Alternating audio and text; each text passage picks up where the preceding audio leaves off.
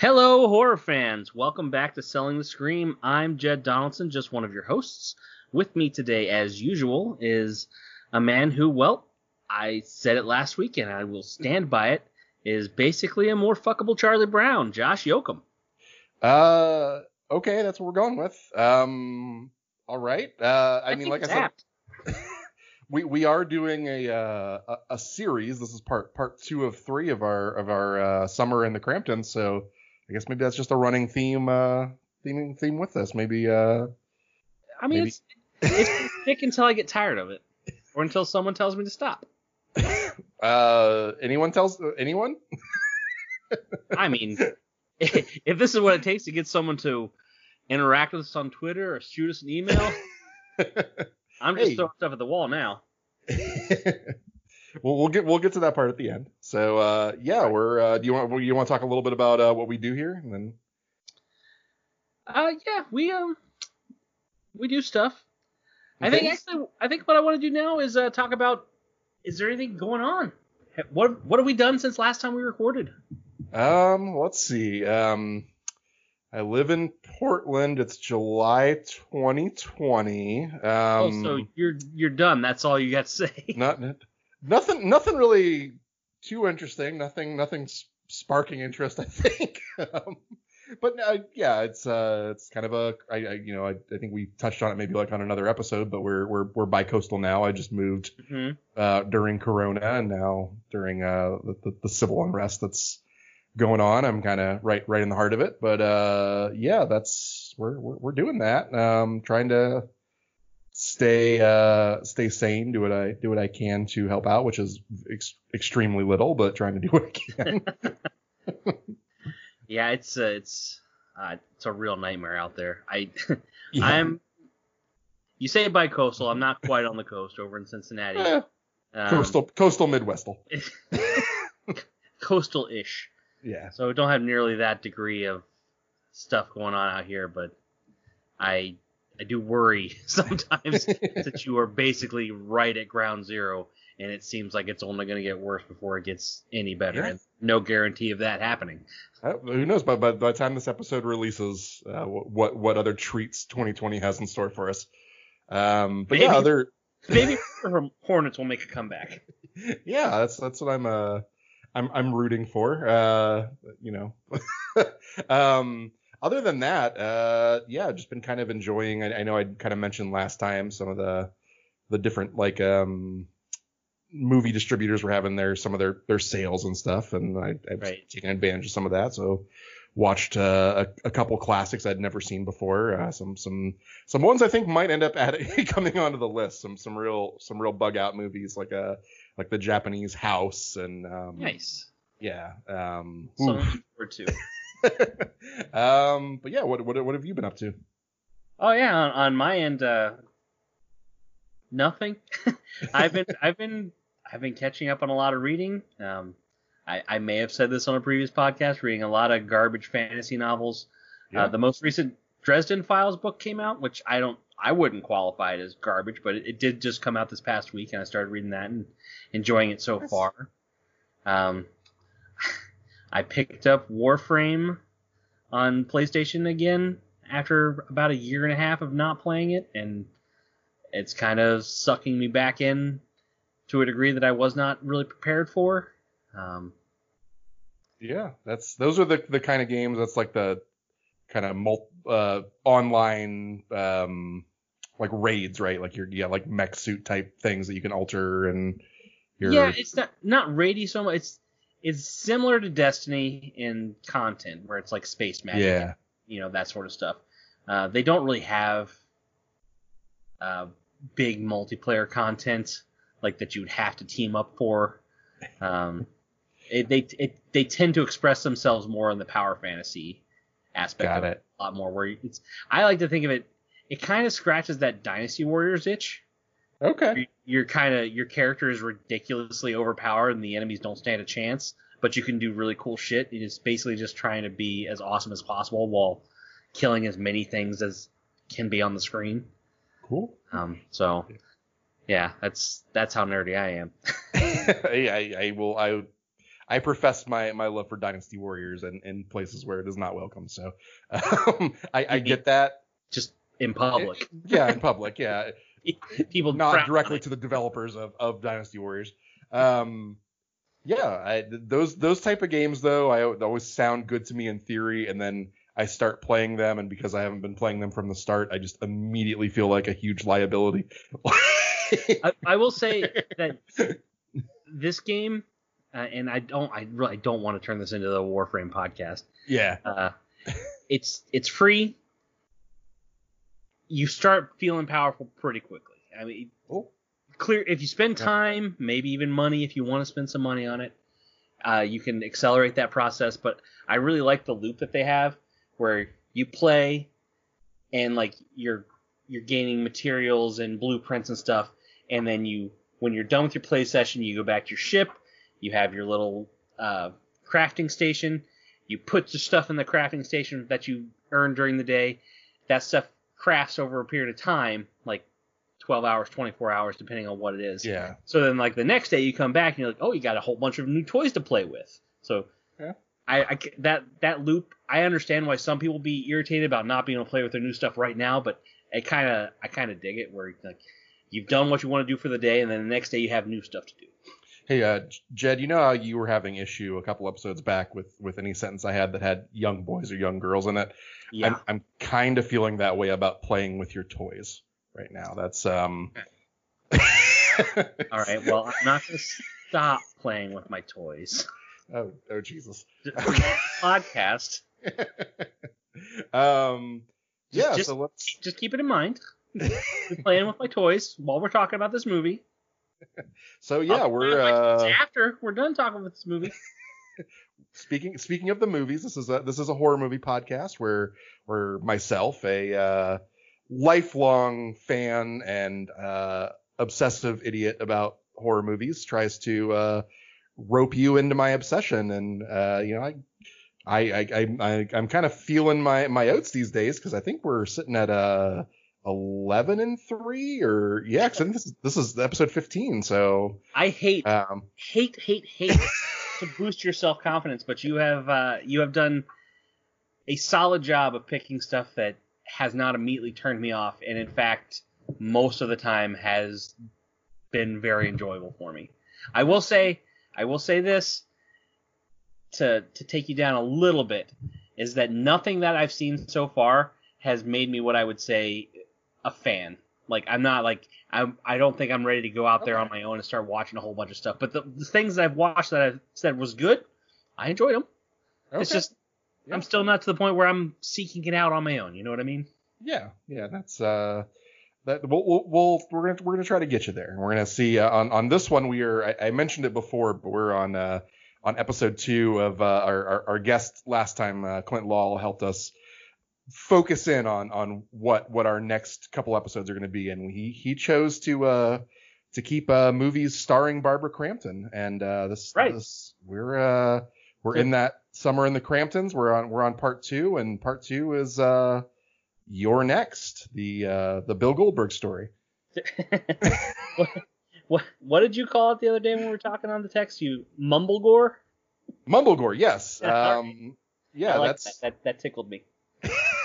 I wish I could claim credit for that, but that is an actual variation on on what this genre is called. So just a little bit of background, like we do here. This movie was made in 2011, played at a lot of festivals and stuff, got a distribution deal, and came out in theaters in 2013. Fairly low budget, about a little bit over $1 million. It had a pretty nice return on investment on that. I think I ended up making around 20 something. Right. This movie was made by Adam Wingard, who he's made. I've found his record to be kind of spotty, but I do tend to like more than I dislike. He made the Death Note movie. He made the Blair Witch remake. He made a movie that I really like that's on Netflix now called The Guest. That's a little bit more of like a thriller. Hold on a second. You said the Blair Witch remake, which, if I remember correctly, you have some pretty strong opinions about.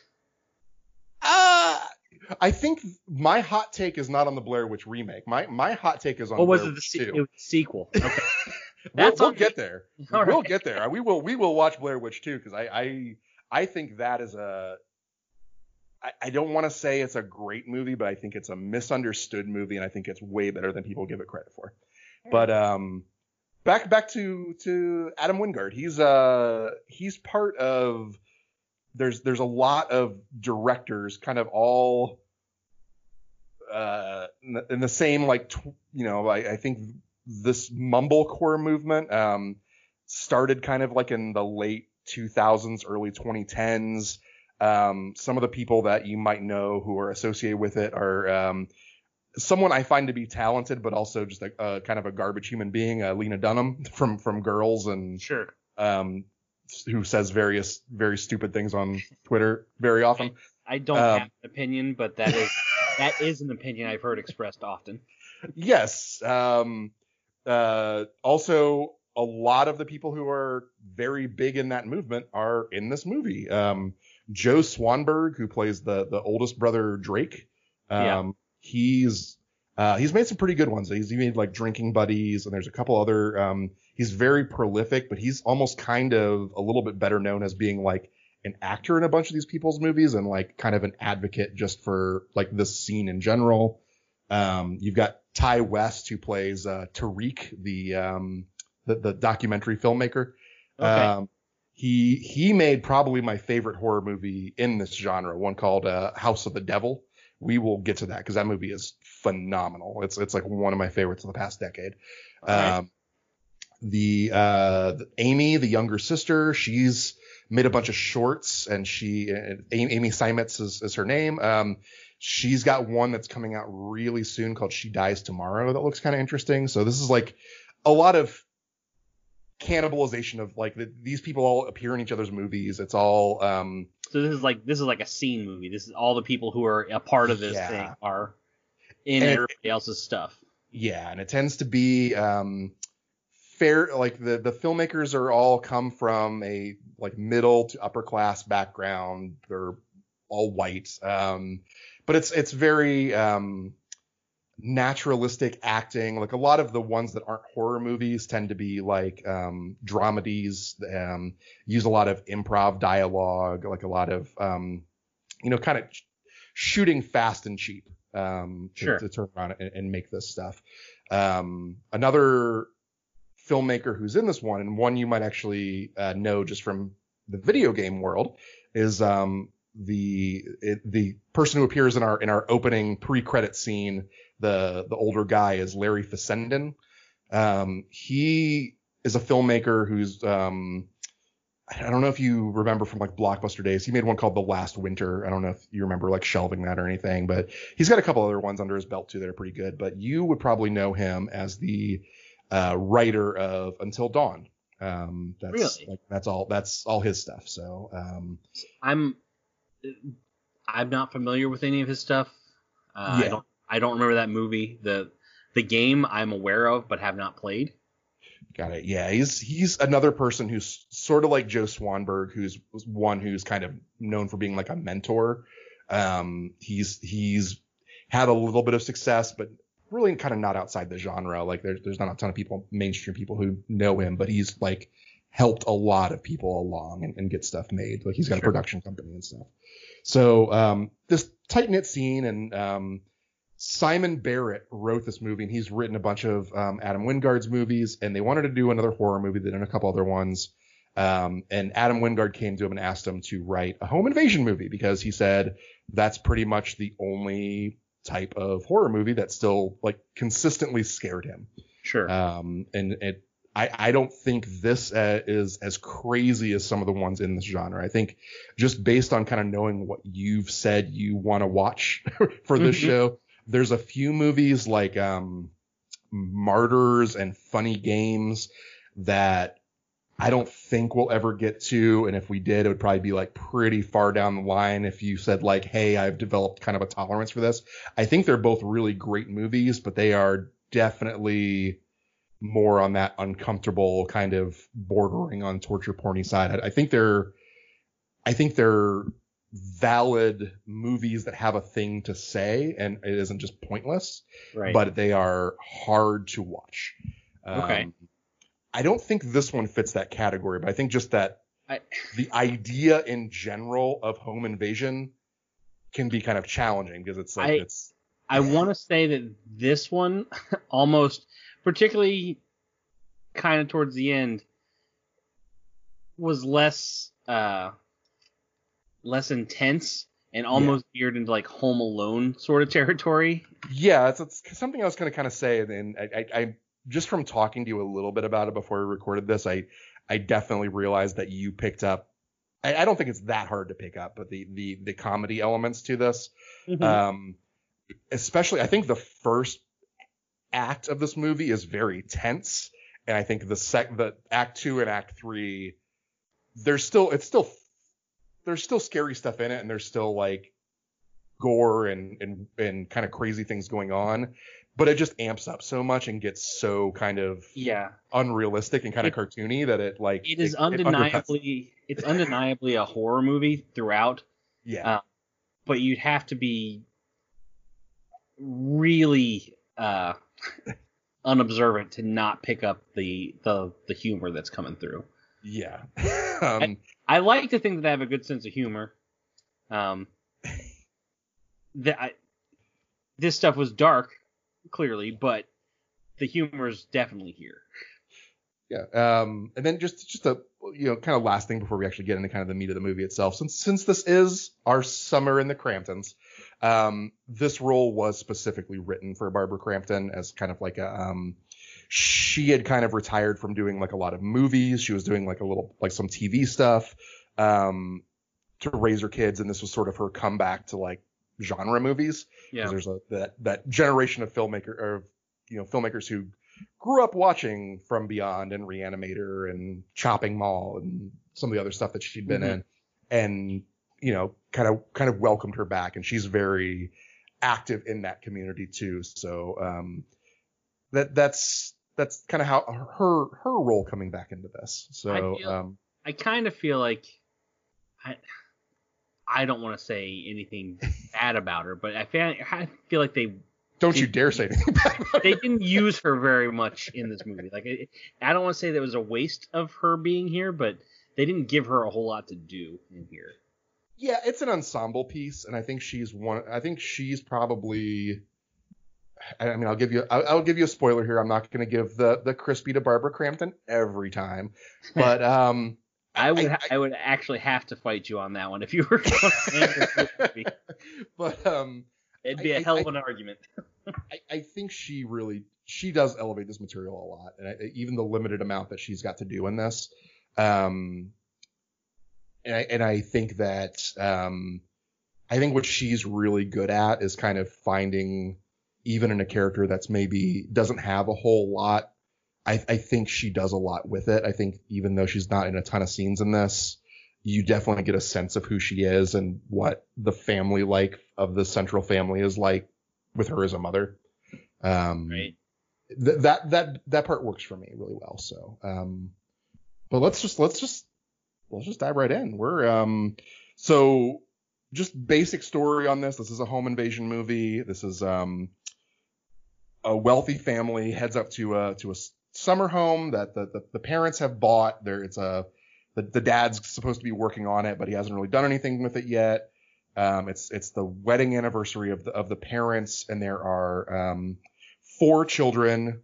They're all coming. They're all bringing their significant others to this event. The movie opens. We know it's a horror movie. There's we later find out is the neighbor and his younger girlfriend both get killed by masked attackers. The opening, I really was. This movie kind of impressed me out the gate with the music and camera work really ratcheting up the tension in this first scene. Yes. To the point that I was like, oh shit, are we gonna get into some real stuff in this movie? Like, is this gonna be like a nail biter? You'll pay for the whole seat, but you're only gonna need the edge, sort of thing. Yeah. I was really impressed with how effective the camera work and music were. Yeah, I think what he really excels at is kind of it's it's a handheld camera and it's mostly steady, but there's that feeling that there's just something outside of frame, and sometimes there is. Sometimes like the camera will drift down and you'll see something like a reflection or like a later on like the closet door open or whatever, but it's all kind of you're kind of uncertain whether it's going to stay with them or not because there's just enough movement where they're kind of out of center, and I think that's really effective. And I also really like the musical select, like we'll get into this a little bit because this does come back up again in this movie a few times. The how they use the classic rock track here, this Dwight Tilley band song, it as kind of like a looping. It kind of sets the rhythm of a lot of scenes. Which is really cool. But we can touch back on this scene a little bit later too. But I'm glad to hear that. I want to say one thing before we leave this part is that you had the guy and the girl. Yeah. I don't remember their names or even if they were stated in the movie. Well, they talk about his name's Eric Harson. He's a professor who's like shacked up with a student, and I don't think they say her name. Okay. I remember them talking about how, he had left his wife and was allegedly just kind of hanging out with this student of his. And we have the first murders happen really quickly here, with the "You're next" on the window and everything.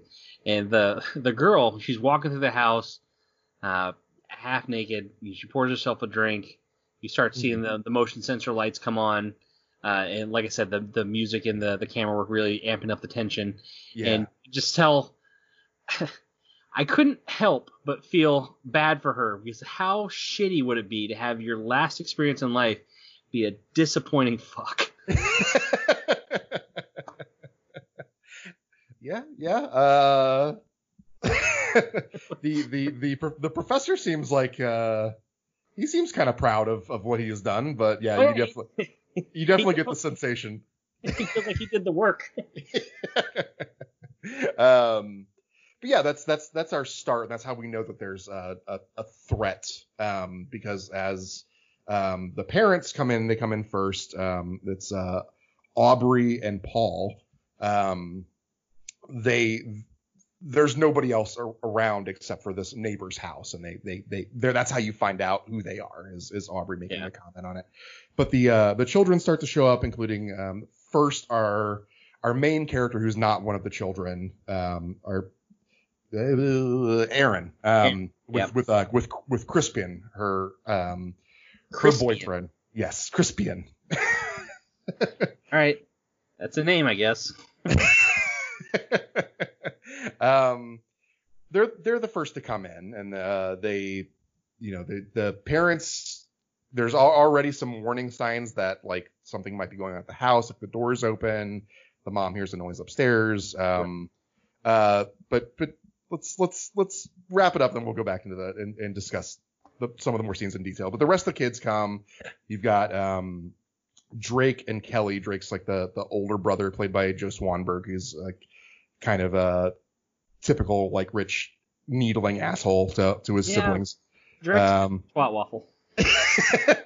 You've got Amy, who's like the baby of the family and the only girl, and Tariq, her documentary filmmaker boyfriend. Z, who's kind of Felix, who's like the black sheep with his girlfriend Z. So you got these four kids that come up there. They have they spend a day together, have some family dysfunction. It's kind of like this is where the movie feels its most mumblecore, where there's a lot of dysfunctional family drama, and then they're attacked. And as people are picked off, you start to kind of realize that there's three different attackers all wearing masks that are targeting this family. And there might be something else going on. And Erin, our main character, immediately shows that she's very capable and she knows exactly how to handle this situation. And I don't know exactly how to handle this situation, but she's definitely she's more than willing to take charge and seems to have some idea of what to do in emergency situations. Yeah, like, so sure, she's on top of kind of giving orders, and she's been someone who, to this point, she's Australian, I think. Yeah. And that doesn't sit well with some of the other family members who are racist against Australians. Well, they're keen to point out she's definitely not from their class. You know what I mean? Yeah, and especially kind of there's some scenes where like they're kind of communicating as like they're kind of needling her a little bit to her face, but also making comments when she's not around about like, oh, like that accent would drive me insane and that kind of stuff. But Aaron ends up fighting back, and by the end of this movie, everyone's pretty much dead or incapacitated. That's that's kind of where we end up. That's not really a happy ending, I would say. So one of the first things that I have written down here is, are we going to get a motivation for the killers, or are they just nuts? Because it doesn't seem like there's any connection between the neighbors and our main family here. If there is one, I don't see it, and there's not. There's no connection. There's no real tie. There's no reason for them to have killed the neighbors and then to con here. So I'm still struggling kind of to think of why. They do kind of explain that a little bit. So there's a couple things going on there where, first of all, I don't necessarily know if they expected the neighbors to be there because he left his wife and came up with this girl, but they're also in the middle of nowhere and that's the only neighbor around. So I think there's the idea that they would not want somebody else that they could go and flee to for help or would provide more resistance. But I also think like what you end up finding out is that there's a plot going on by some of the family members to kill the rest for like an inheritance. And that part of the key to this plan is to make it look like a random attack. Yeah, and, I was initially pretty disappointed to find out that the motive was so boring. But after sitting with it for a little bit and thinking, I was like, hey, you know what? These shitbirds are just the type of people that would do this shit. I'm glad you said that because that was like my exact reason I love this. Because I think these are people who are used to everything just kind of going their way. And even if they're disappointed in stuff, like not recognizing their own entitlement and how much things in their life actually have gone their way, right? That they couldn't fucking conceive of this not going off. Not working. And I will say, there were some that were really obviously pieces of crap, and some that it took me a while to go, oh, you're not nice. You're kind of hurt too. Like I was on board for some of them at first. Yeah. I mean, out of the significant others in this family, and I think the parents are well-meaning, but they're rich people who raised their kids and didn't really raise them well, and they raised these kind of a jerk. Yeah. This is part like Barbara Crampton plays Aubrey, the mother. She seemed fine. Clearly, I mean, they hinted at her having some issues with like maybe substance abuse or something in her past, and she's kind of beyond that at this point, but still kind of nervous and kind of erect. But she seemed perfectly okay. Yeah, I kind of got like the impression I got from her is that she's a very lovely person who's also like kind of entitled and kind of oblivious in some ways, and well, I mean, she's a part of this family, so at the very least she's tolerant of what's going on. Well, she even seems to be like during the dinner scene. And I do want to get into the dinner scene and kind of talk about that a little bit more in depth, but she seems to kind of be supporting and egging on Drake a little bit, who's kind of being like the biggest asshole at the dinner table. Right. He's the first son. Seems to be the successful one. Yeah, the favored. Yeah. And I think she's also like there's the whole scene where Erin's trying to fit in and she asks like if there's anything she can do to like help out, and I think like Erin's kind of using this as like, oh, I would like to get to know you better and like Right. do something with you. And the first thing she thinks of is like, go get some milk from the neighbor, like, Right. leave. So I don't think she's like, and again, I don't think the dad is really horrible either. I think he's actually like has some pretty human and good reactions to a lot of stuff. But I think there's also the scene with him where you kind of get a little bit, because you find out Crispian's kind of the mastermind of this later on. I mean, spoilers, but we talk every goddamn movie we talk about the whole thing. So, he has a scene with the dad where like the dad's asking like, oh, did you get like, because he's a professor, did you get the fellowship? And Crispian's kind of saying like, well, hey, that's like, it's really hard to get, and I haven't really been published, and you know that's kind of what they're looking for on this like fellowship. And the dad just kind of belittles him. It's just sort of like, well, not everybody. He kind of low key cuts the legs off from him. He's like, you know, there's people who get this that aren't published, kind of saying maybe you're just not special enough. You're not doing enough. Yeah, and that's, I mean, I think that's kind of there's that expectation of success, and I think they kind of undercut the kids that aren't as successful. And I think the daughter, who's kind of just seems to be generally incompetent, they just kind of enable her. Yeah, I will say that they do a great job early on, making me kind of root for Crispian. I'm in his corner early on. Yeah, and I think he's an interesting case of a quote unquote nice guy, where you kind of see he's not as outwardly terrible as like Drake, or even like Felix just kind of comes off as sullen before the attacks happen, and before like right, you know, that, but it's funny enough, Drake is the one like when the attacks happen who's like actually sort of steps up and he kind of doing the right thing sometimes. He didn't like completely redeem himself, but you know, he has his little moment where he passes out from the pain, and when he comes to, and like some stuff has gone down, his first instinct is, I've got to go see if those people are okay. I've got to make sure my brother's okay. I got to make sure my wife is okay. I can't leave them out there alone. Like, his first instinct is to protect his family, which is admirable. You know, I think it's a cool character. Yeah, a cool character beat thing to like, because I think you would send me another text about like this movie being really quotable, and I think about 80% of what's quotable in this movie is just the shitty things that Drake says to everybody.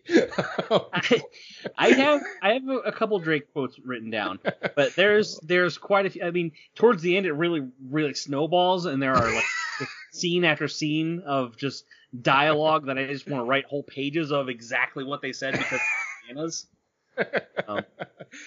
I think my favorite interaction is between him and Tariq at the dinner when they're when he's asking him the questions about being he's like, oh, like you're a filmmaker, what have you seen? Like, oh, I had something at the Cleveland Underground Film Festival.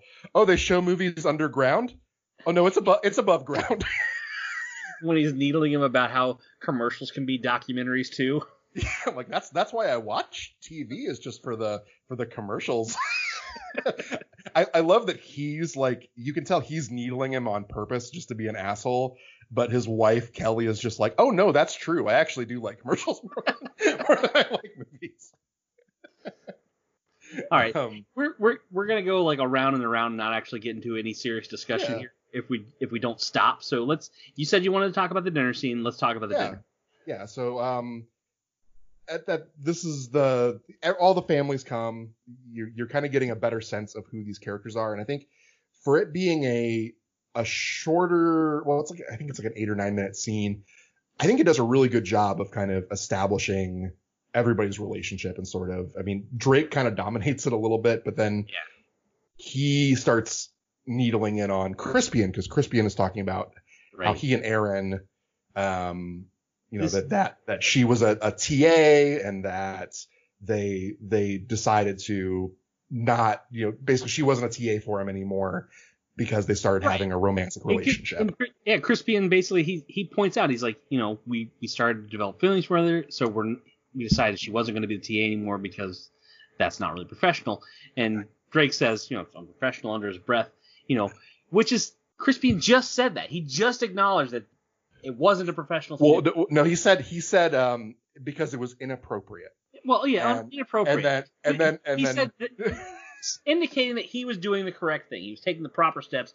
He didn't want this to be unprofessional. He's like, if this is going to happen, we're going to do it like this instead of try to carry on a working relationship while this is happening. And, Drake is being an asshole, tells him he's unprofessional. He's like, that's what you just said. Yeah, I just said that. And that, and Aubrey is trying to we're having dinner, please, this is a dinner conversation, right? And Crispian's just like, I'm having a fucking conversation with my brother. This is immediately she immediately jumps on Drake's side. She says, Crispian, let's not do this. Like he's the one that started it, which is typical older brother privilege, right?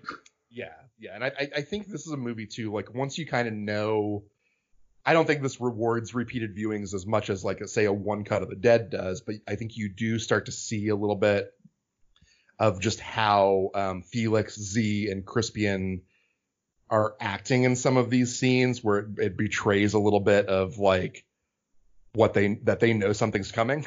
A little bit of eye rolling and a little bit of not being shocked by some of the events that happen. Yeah, and but I think particularly in this dinner scene, I kind of get the impression that Crispian doesn't normally stand up to Drake like this. Right. Drake's has been making fat jokes about him, and my favorite fat joke is coming up in the next scene, but is just been needling him pretty much nonstop since they got typical there. Older brother stuff, but definitely being an asshole. Has an edge, and at this point, I think because Crispian knows what's coming, he's just like, I'm never gonna get a chance to tell you this again, so fuck you. I'm saying it. All the shit I'm never gonna get a chance to say, I'm gonna say now. Yeah, this dinner scene was was the first up until then there'd been hints of there being dysfunction and stuff there. This dinner scene is the first time I just kind of wrote down, this family's kind of shitty. But then we get our, that also leads directly into them starting the home invasion, starting the assault. Yeah, so Tariq notices something out the window, and while Crispian and Drake are going back and forth with each other, he kind of stands up and says, what the fuck is that? And then he finds out. He takes an arrow right in the head.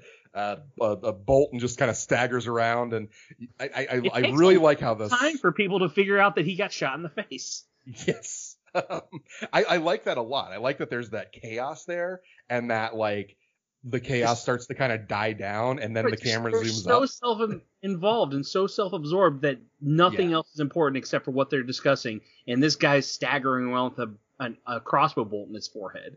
Yeah. It takes them a good long while to get up out of their own asses long enough to say, oh shit, something's happening. They don't notice the glass breaking or anything. Yeah.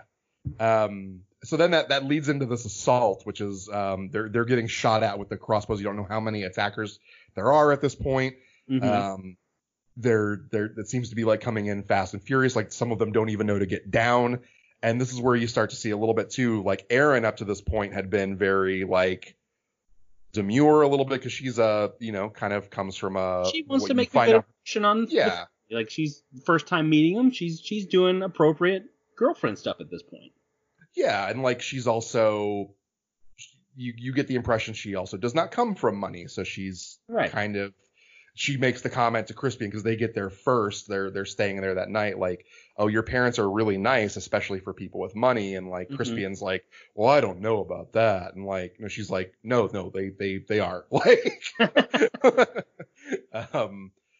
But yeah, she starts to kind of take charge even here in this scene. She's telling everybody to get down. She immediately formulates a plan for everybody to try to get out by holding up a chair to use as a shield to run out into the other room, get away from the windows. We're missing kind of an important piece here where, Tariq gets killed, but then almost immediately afterwards, Drake gets shot right in the shoulder, in the back. Oh yeah, he gets it right between the shoulder blades.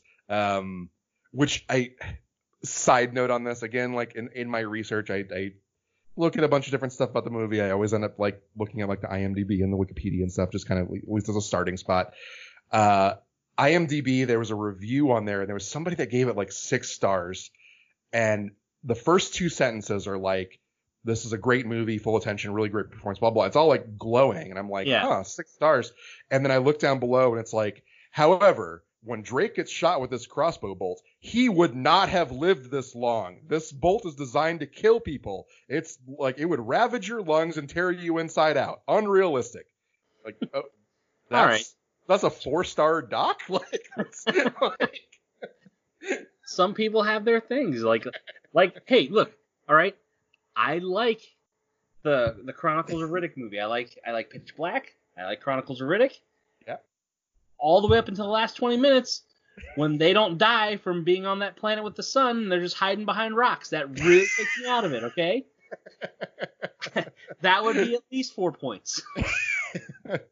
It just that one just tickled me, and I don't mean to put that guy like on blast, because there's all kinds of worse reviews out there of right. It's the sort of a thing like, man, you're taking this way too seriously. But this leads into I love the scene that follows. This is like probably back to back like my 2 favorite scenes in this movie. Where discussing who could go run for help. they're trying to like, again, just to prove like how terrible this family is. Erin's kind of like formulating and she's thinking about what they should do, and the family's screaming terrible ideas at each other, and they're like not listening to her at all, and they eventually settle on that they need to like run for help, which Erin is completely against. We should stay here, we should stay safe, try to get message to the police, and maybe hang a sign out the window or something. Yeah, because their phones aren't working. There's some sort of, and again, this is a tip of the hand of who is at play, where It's like, oh, our phones aren't working, and Felix just like, there are like cell phone jammers that you can buy online for $30. Leading to Drake's like, of course you'd know that, you fucking scumbag. Yeah, when he said that, I was like, Jesus, Drake, I'm glad you got shot. Because Felix is like, whoa, man, I'm just trying to help. But they eventually, there's an argument here between Crispian and Drake about like who should run for help, and like Drake's bleeding out on the ground with the arrow in his back, like, I'm faster than you, you fat fuck. Right. He says, I'm the fastest, but I got this damn arrow in my shoulder. and Crispian's just like, well, good thing you run with your legs and not with your shoulder. Right. Yeah, this particular scene and that line from Drake is what really set the tonal shift from being, oh, this movie is going to be really intense, to, oh, we're going to have some fun with this. And I think this next part is really fun, because we get our number 1 fail daughter, Amy, who's like shaken up by all this. Yeah, she's standing back there like she's at the starting line, shaking it all out, like the Olympics, hearing that starting pistol go. Yeah, and the plan is they're gonna get a running start, because the attackers won't expect them to be coming out at full speed. Right. And just open the door. So she goes running as fast as she can, but there's piano wire strung like between the pillars outside the door, right as she gets outside, and just this is rough. Real. Yeah. This is probably like the grossest thing in this movie is just that you just see it go into the throat and gurgle, like, yeah, the sound and the it's just it's a visceral reaction. You're like, oh. I don't know exactly what that would feel like, but I can imagine what that would feel like, because I've been dinged in the Addams apple before. Yeah. Just crazy. But yeah, I love these 2 scenes. I think that it, like you said, it represents kind of that shift in the movie, and I think this movie handles these 2 kind of jarring ideas of like the dysfunctional family dramedy and the and the home invasion horror movie really well. I think it juggles those both, and one of the things I think is really key to it, that I don't understand why Sharni Vinson as Erin, like, why she has not been in more stuff. Like, I was looking at her like filmography, and she was in like one of the Step Up movies before this, and then she did like 2 smaller budget horror movies after this, and I'm like, I would watch like a Die Hard series of her character in this, just getting in fucking terrible situations. I definitely feel like this should be, if there were any justice, kind of a breakout role because she shows a lot that you don't normally see from women in film. Yeah, she's extremely capable, but it's like there's kind of that switch where she's accessing a part of herself that, like, you find out her backstory is that she was basically taken by her dad. Yeah, her dad basically a survival nut, just took her to the outback and taught her how to fight and yeah, lived off the grid with like a bunch of other guys and was like, oh, we were in the outback and that was too populous for dad even, like, so we went even further off the grid, like, and you can tell it's kind of like it's painful for her and it's coming up, but it's like all that stuff is just in her bones, and it's just I really like her as a final girl in this. I think she's phenomenal in that role, and it's she's probably like a top 2 or 3 final girl in horror for me. Like that's so I can't argue. I haven't seen nearly as much as you, but I would say I definitely would want to see more of her doing this sort of stuff, or more of, this sort of role being out there, Yeah, I mean, I'd love to see her do other stuff too, but I think this is just I think it would be a cool. That was kind of the first time I saw this and I watched, I was just like, okay, I want this on a plane. I want this like right on underwater station. Like. It's a real shame and kind of surprising for me to hear that she didn't really do nothing much for her has happened since this. Yeah, and I mean, I don't know, like that could be like a choice on her part too. I don't, I mean, read sure, interviews and stuff, but if she's wanting that for herself and it didn't happen, I think that's kind of a tragedy. But yeah, that's is there what other I mean, do you want to talk a little bit about like who we find out our killers are, or what their whole deal is, or what do you want to go to next? I didn't really want to go through scene by scene. Yeah. Because like something we're talking about, but I do want to hit the scene right after this, where Amy dies, she bleeds out on the rug because no one, her throat is just wrecked. There's nothing they can do. Right in front of her mother and father, mom especially takes it hard, and they take her upstairs to just kind of be away from it. I mean, she's inconsolable, and you're not going to calm down from it, but shouldn't have to look at it the whole time either. Yeah, so they put her to bed. They put her in bed, and then there's another tremendous scene with camera work where she's crying on the bed. The lights are out, and you have the wide shot of the room, and you just see an arm come out from under the bed, and a guy slowly start to crawl, and you realize, oh, she was right. There is someone in the house already. Yeah, and you'd already sort of. I mean, there was the noise you heard upstairs, and there's the scene where the dad goes up to investigate it, and then like Crispian comes in and kind of gives him a jump scare. Yeah.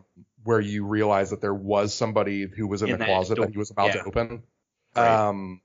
Yeah, I think this is. So were you kind of surprised? I know we kind of touched briefly on that you were surprised that Barbara Crampton didn't have as much to do in this movie. Were you kind of surprised that I had picked one for for this topic where she gets off pretty early on? She doesn't. Thinking about it now, I mean, now that you're saying that, sure. I wasn't thinking, why would he pick this as a movie with Barbara Crampton if she's going to be off like within the first 20 minutes of it? That wasn't crossing my mind then. But she does get off here. I think it was more surprising to me that the killer was able to write "You're next" in big bloody letters on the wall and appropriately punctuate it and everything with the family less than 30 seconds down the steps, and then hide himself again perfectly. The funny thing is in this movie, I don't even think that's the craziest like time compression, somebody able to do something crazy in a very short amount of time thing in this movie. I think the trap that Aaron sets up later, the axe trap on the door, right? It's like fuck you set that up that fast. No way. In her defense there, you don't know how long they were gone looking for her. There's you know that they went a certain distance before one of them decided he was going to go back and check. Yeah. But you don't know how long if that could have been 15, 20 minutes, and I would 3 years. Just come back and she's got a beard. But yeah, that's that. I think that's I think there are a few things early on in this movie that kind of tip their hand a little bit as to where this movie ends up going as far as kind of tone. Because it's not like you had mentioned like, oh, there's no reason for these attacks. Like either I don't understand why this is happening, and that's actually something like in home invasion movies that happens kind of frequently. Like right. Funny Games in particular. The Strangers. I don't know if you've heard of that movie, if you've seen anything around it, but like it's kind of a similar idea where there's like a family at home and like masked people come in and like attack them. And they ask them at one point, like, why are you doing this? And the only explanation you're given is because you were home. So it's not unheard of in this genre for that to be the case. Well, that's fine. That is sort of like, having that's true in life too, basically. Like it's hard. Sometimes the shit just happens and there's no real explanation for it. So that was something that was in my head watching this when I asked that question is, are we going to get motivation here? Is there a reason for this to happen, or is it just these guys are crazy? Yeah. They're just mercenaries. You find out they're at least money. Yeah, they're working for this inheritance they're going to get once the rest of the family is killed off. And they're only referred to in the movie. I think they do say some names at one point. I think there's like a Craig and a Tom in there, but like in the credits and generally when people talk about them, they just talk about what mask they're wearing. Tiger mask, mask, and wolf mask. I think it's tiger, fox, and sheep. Tiger, or fox, lamb, okay. But we get a nice little scare from Fox Mask here when everyone goes back downstairs except for Drake's wife, and she peeks under the bed and she sees the mask and sprints out of the house and just runs towards the neighbor. Yeah. We get her running out of the house, and I don't want to necessarily do the scene by scene in order, but I do like the bit here where she runs out and Drake runs out after her. They both know the piano wire's there, so they duck underneath it. But Drake's got the arrow in his back and just like the arrow. Oh, and he immediately passes out from the pain. Well, he pulls out the arrow. Right? Yeah, he yanks the arrow. This thing is and then passes out. Yeah. So I guess we can kind of get into. Crispian goes out to check on the cars too, and so he and Kelly are both out there, and this is kind of where he comes back briefly to tell people that the cars are out, but then he disappears again for basically the rest of the movie. Yeah, and again, I think this is a movie where like if you were like, oh, they had this whole like mystery element to it or motivation element to it, and it ended up being like really obvious, like I almost sort of think that's the point again, because I think these guys are just like we've said before, they're such schmucks that they're just okay, like the person who goes away and you don't see again, of course they come back at the end and they're like part of the plan. Like I will say that I had gone so far as to write in my notes, man, Crispian's missing out on everything here. He's missing out on the reveals, he's missing out on everything, and then right about that time was I kind of thought that he was still kind of a good guy right up until the point where spoiler, Felix gets a blender shoved in his head and turned on. Because the kills just keep escalating. Oh yeah, they certainly do.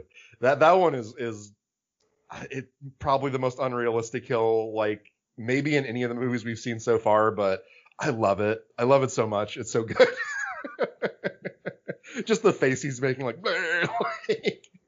All right, so we know basically Erin has proven herself as, she's a person that if you come at her, you better not miss.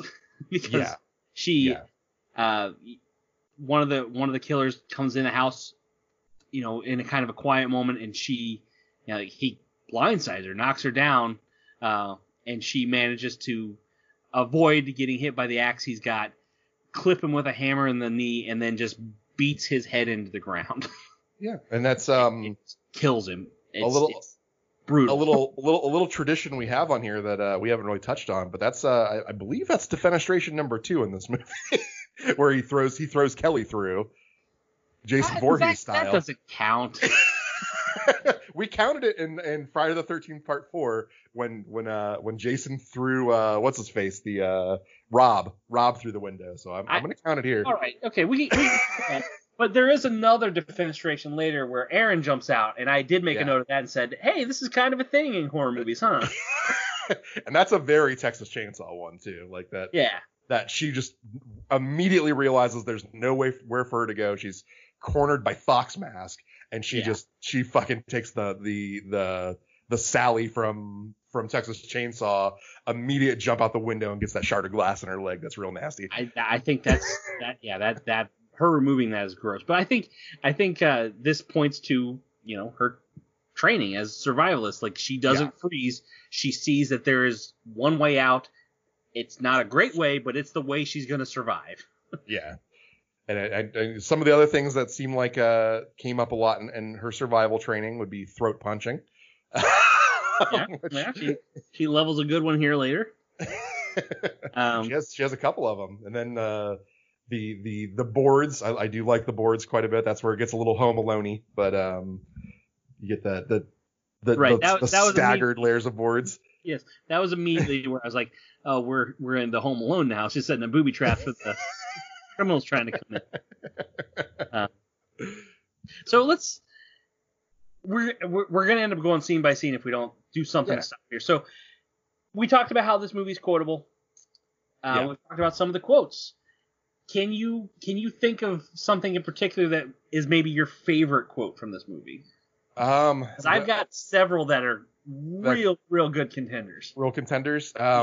I think that the whole Drake conversation with Tariq is really high up there for me. The him kneeling, Crispian over the fat stuff is pretty high up there for me. But I think my number one is why don't you fuck me next to your dead mother? I want to be fucked on his bed next to your dead mom. And then this is like what I wrote down. This dialogue is next level because his response is why would you even say that? And she says, you never want to do anything interesting. And he says, I don't think that's a fair criticism. Then fuck me on this bed next to your dead mom. Then Felix leaves, and then she has the scene where she's like the moment where she takes Barbara Crampton's Aubrey's ring off and puts it on.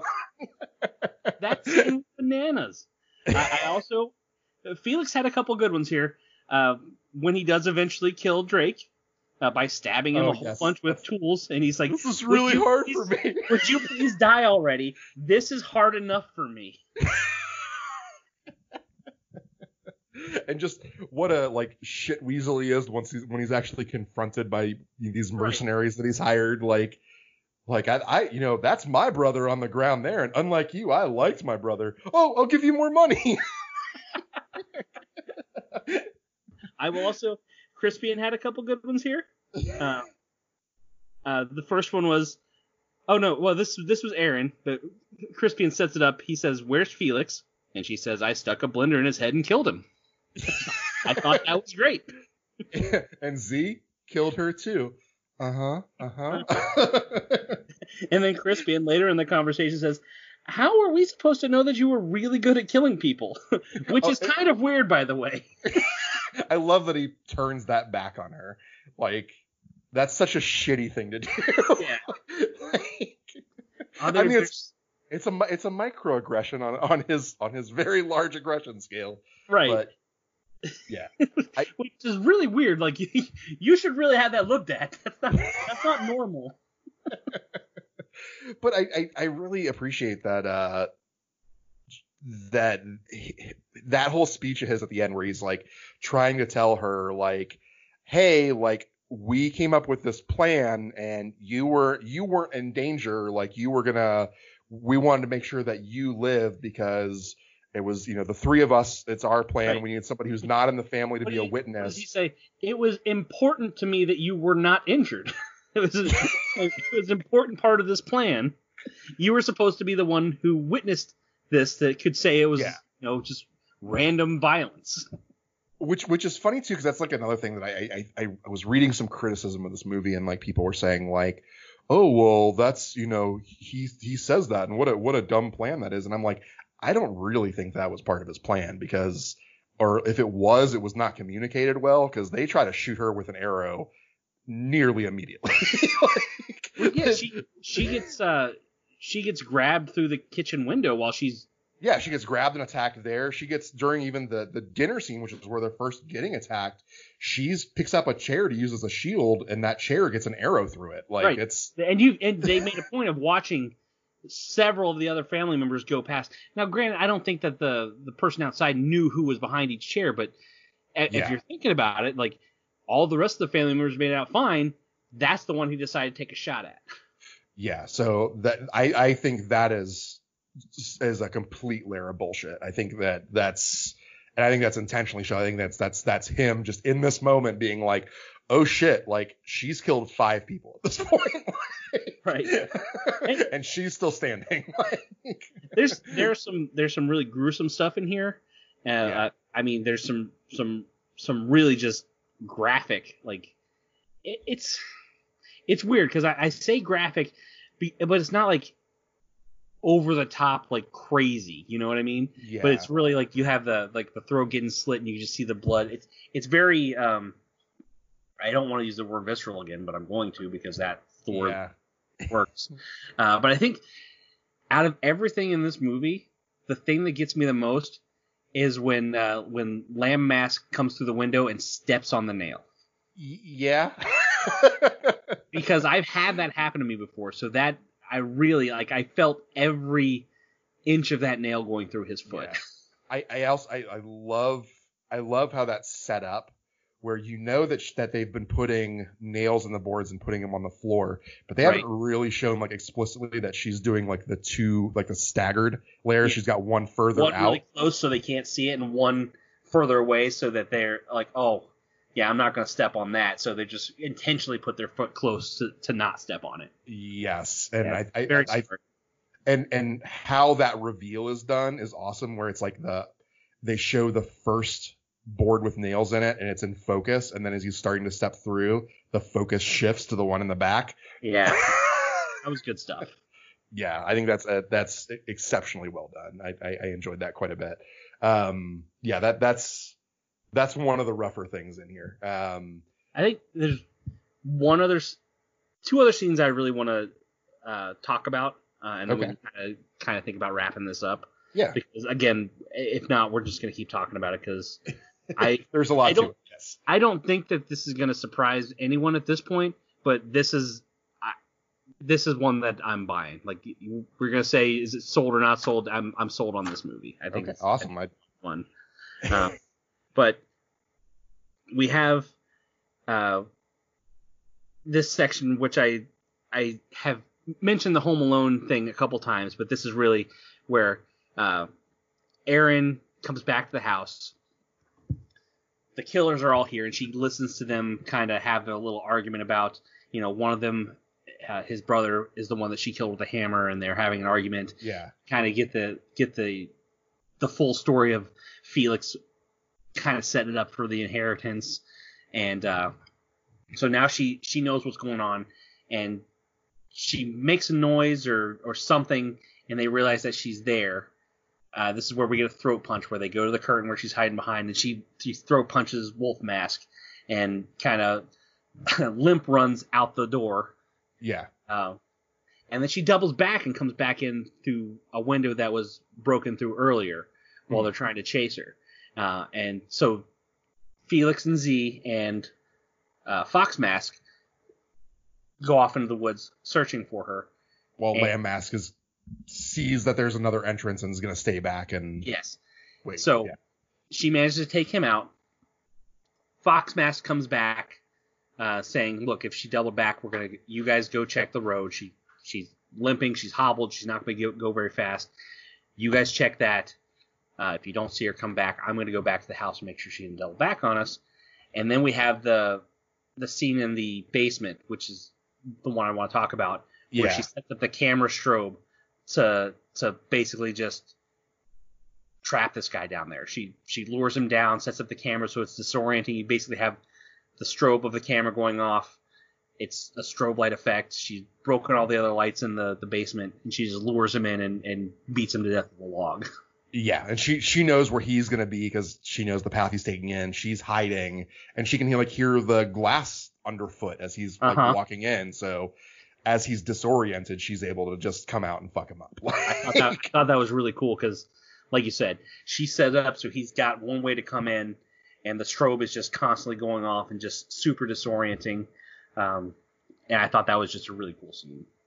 Yeah, that's phenomenal. I do like if we want to kind of hit on the deaths too. There's Kelly ends up getting taken out. She goes to the neighbors because we've already had Aaron go to the neighbor once, and she just thinks there's nobody home. She can hear the music, but nobody's answering the door. Yeah, either they don't hear her or something. She's not too by it. But when Kelly goes over there, she goes under the back and is on the glass door and is able to see Eric, the professor, inside, and at first doesn't know why he's not answering. Eventually figures out it's because he's dead because she's upset by it. She's like, yes. How are you answering, you motherfucker? But she gets our first defenestration here. So there's 3 total in this movie, but she gets chucked through this window. Okay.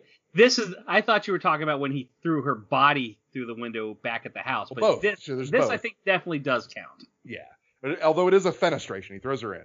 But right. But a real crazy one here where he knocks her down and then just puts a foot on her head and just golf swings an axe into her head. And then just sits down on the couch just like, this is creepy. This his performance here made me appreciate Eric Rowan so much. our Wyatt family connection. Yes. Yeah, there's the definitely strong. I think the whoever wrote for the Wyatts in WWE saw this movie because it's very much basically that. And I'm not even that big of a fan of wrestling right now. I have been for a long time, but yeah, there's a lot of shitty stuff going on. I haven't watched in a long time, but this scene in particular is just like, oh, that's what they were going for. Because it was creepy when I saw it on the show, but I didn't have the context. It's clearly what they were drawing from. One thing I do want to touch on real quick is that the writer of the movie, who's written with Adam Wingard a couple times, Simon Barrett, played Tiger Mask. So he's the first one that's killed off. That's the writer. Okay. But and he's kind of talked about those home invasion movies. And he said one that wasn't an obvious influence on him. And this is one I do want to get to too, because we watched Block Sunday. You weren't a big fan of it, but Mario Bava made a lot of different kinds of movies, and he made one called Bay of Blood or Twitch of the Death Nerve. It has 2 different names. And this it's very similar to this in a lot of ways, where there's kind of like the twists and turns of sort of wealthy people getting slasher movied off. Right. But yeah, it's a pretty fun one. Right. So Z gets that knife on her dome. That's She does, yeah. There was I'm gonna get there because there was one more scene that I wanted to talk about specifically. Sure. Basically the very last scene, but I'll go through what leads up to it. She takes out basically the last 2 scenes of the movie are the ones I wanted, I thought were really cool. She takes out Fox Mask in the basement with the strobe lights. And then Felix and Z come back. They didn't see her, so they're coming back to reconnect. And Fox had given them the crossbow. And Felix grabbed the knife out of the car too. Right. And so they see Aaron in the house. I think she had set up the axe beforehand, the axe trapper. Yeah. But they see her in the house, and Felix takes aim and he shoots and he misses, and she runs. He does miss, right? He doesn't hit her and just I think he misses, and she kind of uses that opportunity to kind of act like she's hit and duck out and get out of there. Because he was Felix is so comically inept in this part. It's great. Such a turd. He's like, what the fuck? I hit her, right? All right, so this leads into the confrontation in the kitchen where he gets the blender to the head and Z gets the knife in the dome. I think another I have to call out a great hilarious moment here is that with the oil. With the I thought it was like a soup, like there was a pot that was on the stove that was boiling at one point, but it no longer is. Yeah, they made sure to show it the first time they came into the kitchen that this pot was boiling, but it's been like 2 hours since then, so. And she throws it on him. He's like, it's not even hot, and then immediately slips in it. And then she just starts beating the fuck out of them with a pan. That was great. That was really, really good. I forgot about that. Thanks for that. But at this point, I think we've kind of seen that maybe the police are coming. Like yes. she had. Well, that's how she gets found out. Yeah, she got found out behind the curtain because her service came back on, and she sent out a 911 call. Yes. While she was back there. So we know the police are coming, and she just like there's so many dead bodies around, and she's just viciously killed Felix and Z. And I was thinking to myself, I wrote down here, how the fuck do you explain this to the police? Because everyone who could explain what happened is dead. And then Crispin comes back, and he kind of has a little monologue. Yeah. He's like, hey, this can still work out. It's a lot of money. I love this part too. When he's trying to convince her to go along with what's his initial plan, he's going to have all this money now. And we know that proposes to her. We know that right. We know that this is a lot of money because they're offering to pay the killer's like $800,000. Yeah. Yes. Yeah. So he offers to pay her. Like what, like 50,000 or something like that? Like 500. 500, just. Yeah. But we know it's so much more money that they're getting. Yeah. Like, and Crispian's just such a douche lord at the end, just throwing her this pittance to maybe get her to shut up. And that was so good. All right, so. But then she also talking and she's so mad, she's just furious, and she just stabs him in the neck. And I wrote down, so that was just murder. I mean, he deserved it, but that was not self-defense. She just killed that guy. And then, of course, the police have shown up and she gets shot. Yeah, but I do not love... lethally, but just knocked down. And the police... this is the scene I want to talk about. The police officer goes back to the car, and he's visibly shaken up because what he saw through that window was, insane. That's the only word you can use for it is insane. Yeah. And he's calling us, we need help, we need ambulances, blah, blah, blah. And you can see he's just like shaking and just a nervous wreck. And he chooses to go back into the house. And as soon as he turned away, I was like, don't go in the front door. And that's the end of the movie, is the axe swinging down. What's the whole Shakespeare thing was, in a comedy, everyone ends married. In a tragedy, everyone ends dead. So in this one, everyone's... I'm happy that this was actually a Chekhov's axe. And it was introduced and actually used. I thought for a second that we weren't going to see it because no one came in the front door, but then they got me. I did love too the line, like she stabs Crispian in the neck and Crispian's like, why? And she's like, why the fuck not? She's killed everybody else. Before we get into like the wrap up and like the business end stuff, there's a few of the minor details I do have to hit on. First of all, I said that we'd kind of get back to it, but I do want to reiterate again, like I had never heard, or maybe I had heard this song that plays throughout that's at the neighbor's house. Yes. The Dwight Tilley band, Looking for the Magic. Mm-hmm. That's a fucking great song. I'll be honest, I don't think I'd ever heard of it either. And it's really good. And like after I saw it, I added this to some playlists and stuff. It's but they also said like they were looking for like a classic rock song they wanted to use, but they didn't have a lot of money to spend on rights. They couldn't like buy Led Zeppelin or something. So this was like among one of the first ones that like one of the people they were working with sent to them as an idea. They kind of they worked with this guy to like get it, and I think it's an awesome tune, and they end up kind of like using it to really great effect in this movie. It's like they hit it several times, and it's perfect for every time that they use it. Yeah, it's a good one, and it's I recommend, even if, maybe for the folks who don't want to listen to us talk but don't want to watch this movie, seek that song out because it's really good. Yeah. We do also have, and I have to touch on it. I don't think I like it quite as much as the portrait that's in Ginger Snaps, but the portrait they show of the family. The family portrait. Mwah, like just phenomenal. This is not the same league as the one in Ginger Snaps, but yeah. Just the parents sitting on the couch looking like regal, and their children behind them standing like one shoulder closer, hand on the couch, like right. Just imperious, but it just makes them look like dipshits. It's like, who does this? What? How is this a thing? Trying to think of any of the other smaller stuff I want to kind of talk about this, but I think there's a lot. This movie, there's so much going on in this movie. If you haven't seen it, go see it. We talked about a lot of it, but there's still more. Yeah, there's a lot of we didn't go into kind of just how some of the tension works in here and stuff too, and like how I think the scenes that are comical are great and the action scenes are great.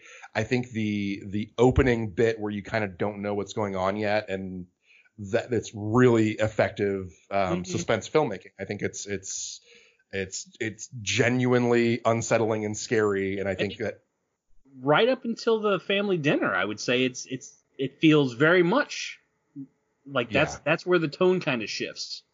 Yeah. But it's pretty effective, and I mean, we did talk about it. I feel like maybe we didn't hit it hard enough because it deserves to be talked about more. But there's so much fun stuff to talk about here. Yeah. I seek it out. I think this is one that if you enjoy this kind of thing, and if the violence isn't completely off-putting to you, I put a pretty firm guarantee you'll enjoy it. Yeah. I agree. So let's talk about our how we're gonna wrap up this summer in the Cramptons. Are you ready for that? You don't want to throw a crispy out here? Well, yeah, let's do that. Let's throw out the crispy. I know who I'm throwing it to. I think we might be. I have a feeling we might have sync up on this one. I feel like we don't sync up that often, but I think we're gonna sync up here. I've got to give it to Joe Swanberg as Drake. Oh man, I fucking love Drake. I think Drake is tremendous. I'm giving it to Felix. I loved how slimy this little shit was. He really came in his own in the back half of this movie, like from confronting Fox Mask about killing his dad. Like, you really had to do that right in front of me. To stabbing his brother to death, to just horribly being inept trying to kill Aaron. Oh man, Felix was great. I'm nothing against Drake, because Drake was the first part of this movie that made me realize what this movie was going to be. But Felix for me all the way. Okay. So let's wrap up this summer in the Cramptons. We're gonna go a couple years later. We're gonna watch the Ted Geoghegan movie, We Are Still Here. So we've seen a kind of a Lovecraft movie featuring Barbara Crampton. We've seen a home invasion movie featuring Barbara Crampton. This is a Lovecraftian home invasion movie starring Barbara Crampton. So it's a fun one. We're getting the whole spectrum. Her whole repertoire will be on display in this movie. But I think this is one that this might be my favorite performance of hers. I think this is there's a lot going on here. I look forward to talking with you about it. I know it's on Prime right now for free. Yeah, that's what we're gonna do for next time. It's a pretty cool flick. So business time. It's business time. Business time is we are on Twitter at Scream Selling. We are on Facebook. We have a Selling Scream group. You can reach out to us, join under that. Email is at sellingscream@gmail. And I implore you once again, if you've listened to anything, if you enjoyed what we've had to say, if we helped kill some time for you, if you can head over to iTunes and rate and review us, that is a huge help for us. Again, if it's a bad review, really what they want you to do is just like lock that in a treasure chest and then just time capsule it, because they collect those 20 years later, just to save them for prosperity. I know it sounds weird. That's what they do. Look it up. But yeah, that's all you got. I think that's all I have. Yeah, that's all I have. I think we could have talked this one into the ground a little more, but I think we should leave it where it is, so there's something for people to enjoy on their own. Yeah, just seek it out. It's a good one, and come back with us next time as we wrap up with one of my favorite genre actors and talk about our third Barbara Crampton movie. Can't wait, because they've been good so far. Yeah, let's do it. All right, see you next time. See ya. Bye. Oh, thank you.